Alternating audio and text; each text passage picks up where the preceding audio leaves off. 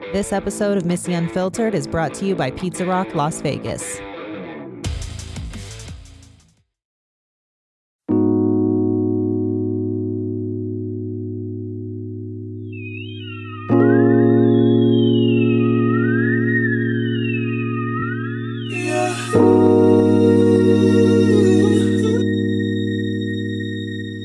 Have you ever heard the saying that people ask you what you do for a living so they can calculate the level of respect they will give you?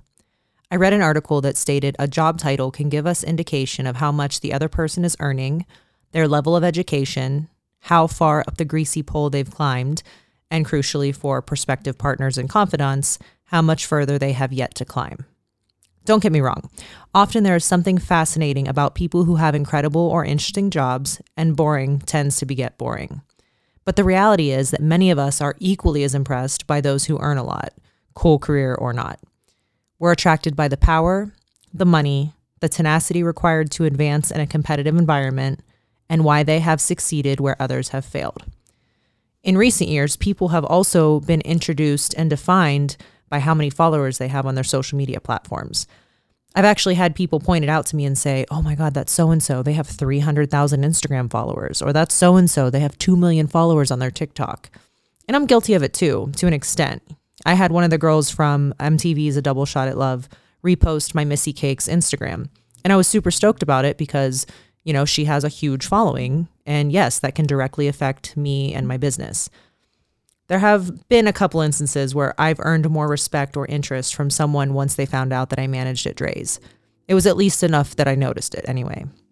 Like usually if it's a female, they'll make a comment like, oh my God, I've always wanted a cocktail there. Oh my God, I always wanted to work there. But I definitely take it into consideration how I was treated before you realized I was in management.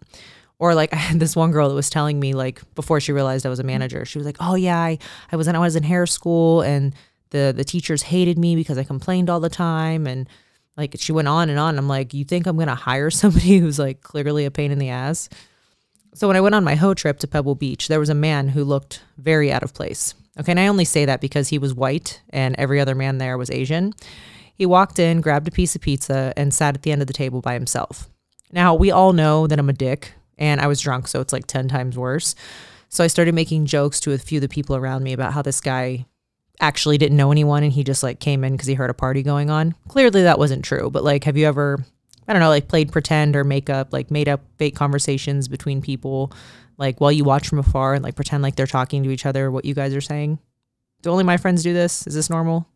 I don't know. So it turns out that this dude is like the highest international representative for MGM and was there because his predecessor was part of the group. And it's not that I was disrespecting him to his face, but I can tell you I probably would have been maybe a little more professional or reserved if I would have known who he was from the beginning. But maybe wouldn't it be better like to not share our titles and occupations with people and see who they really are without the facade? Needless to say, he thought my friends and I were a fucking riot because we are. And he was super cool. And I know that if I ever saw this man again on a professional level, he would definitely remember like what a character I am. We'll just say that. Even working in nightclubs as a manager or even serving, you know, we're always told by the host or whoever, like, this guy's a millionaire. This guy just hit big. This guy owns this club or this bar. And as a host or a server or a busser, like, you know how good of service you have to give to these people. And one thing I've always said in my pre-shifts is just because you have a table that has a 1 bottle minimum, it doesn't mean that they're not a millionaire. Maybe these people saved all year to buy $1,000 bottle, or maybe they're hella rich and you would never know. A lot of times people come to Vegas, they don't know somebody, they don't have a host, so they just go online and book. And like, no, they're not going to go online and book a $10,000 table. They'll be like, okay, I'll check it out, pay $1,000. They might be millionaires. You would never know. But always offer the same respect and same great customer service to people, because I know me, I'm not at the club spending $1,000 on bottles. So, I mean, these people have some money, right? In Vegas, it's just such a completely different beast in the job world. To have the title busser or waitress in this city means that you probably make between $75,000 and $150,000 a year. If you're a waitress at Wet Republic or a busser at Excess, you have one of the highest paying jobs in the industry. Some people in those positions would look down on someone for being a PAD, which is someone who cleans up like vomit and trash, or even a bartender. But most bussers start out as a PAD if they don't know someone that helped them get that job in the first place, or if they have no experience. And for whatever reason, people stereotype female bartenders as women who are too old or too ugly to cocktail, which is not the case. I've known very beautiful bartenders that just enjoy bartending, and they don't want to be on the floor getting groped all night as a cocktail waitress. So the title VIP host, I remember when I lived in Ohio and I had friends that worked in Vegas and they worked in the nightlife and they were considered VIP hosts. And I legit thought that it was like the coolest thing in the world, because to have that job title, you're obviously dealing with VIPs and celebrities. That's not the case all the time, but also now in Vegas, there's so many made up titles in nightclubs and day clubs because so many people need to swing their cocks at each other. And you can't just have a host and a host manager anymore. You know, there's customer development and vice president of strategic marketing and prince of the red velvet ropes, or as we like to joke about at Dre's, director of cashiers and retail. Because so many people in this industry, in management, need a bigger and better title than the next guy. And a lot of the times, these title changes don't even come with raises. People are just honest to God happy to have a title change.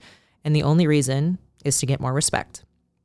My husband always hated having busser on his resume because he knew that in any other city applying for a job, they would look at his application and be like, you've bussed tables for the last 5 years, negating the fact that he's bussed tables for Dr. Phil, Kelly Clarkson, Sam Hunt, Kip Moore, Alex Rodriguez, Post Malone, and Michelle Obama.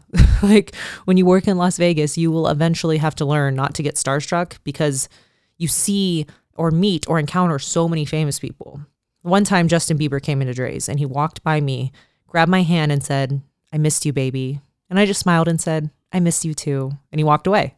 But 2009 Ohio Missy would have fucking passed out. So as much as a busser or a server title in any other city sound like a $3 an hour restaurant job, it's actually a very exclusive, exciting, and high-paying gig. And I'm sure in the corporate world, with that ladder, it's much more black and white. You know, you have your COO, your CFO, your CMO, or some other corporate whatever officer. And in politics, it's black and white. Well, okay, just the title part. But you have your president, your vice president, your speaker, your governors, and so on. Like, we don't just decide someone needs recognition and tell them, well, we're just going to give them a made-up title like director of governors or whatever. Even with degrees, you become whatever level of doctor and you have whatever chief title at a hospital, but you don't say, like, I deserve more. I should be the surgical heart managing partner or I'm leaving. But in this city and in the Las Vegas club industry, you can easily appease someone by giving them a different title. Or if you've been offered another job, you're more likely to stay at your current job if you are given a title change. And I don't necessarily disagree with this idea because I had a small title change when I first started managing and I was really excited about it. I went from a cocktail supervisor to an operations manager, which was equal to my colleagues. And at Nightclub, we have a general manager and we have 3 operations managers. And it seems like everyone has been fighting for the assistant general manager title for like the last 6 years. Me, not so much in the beginning. It wasn't until like the last couple years or so, like obviously minus the 9 months of shutdown, that I truly put myself in that race. Only because the other 2 managers had much more experience than me and they've been GMs at other venues.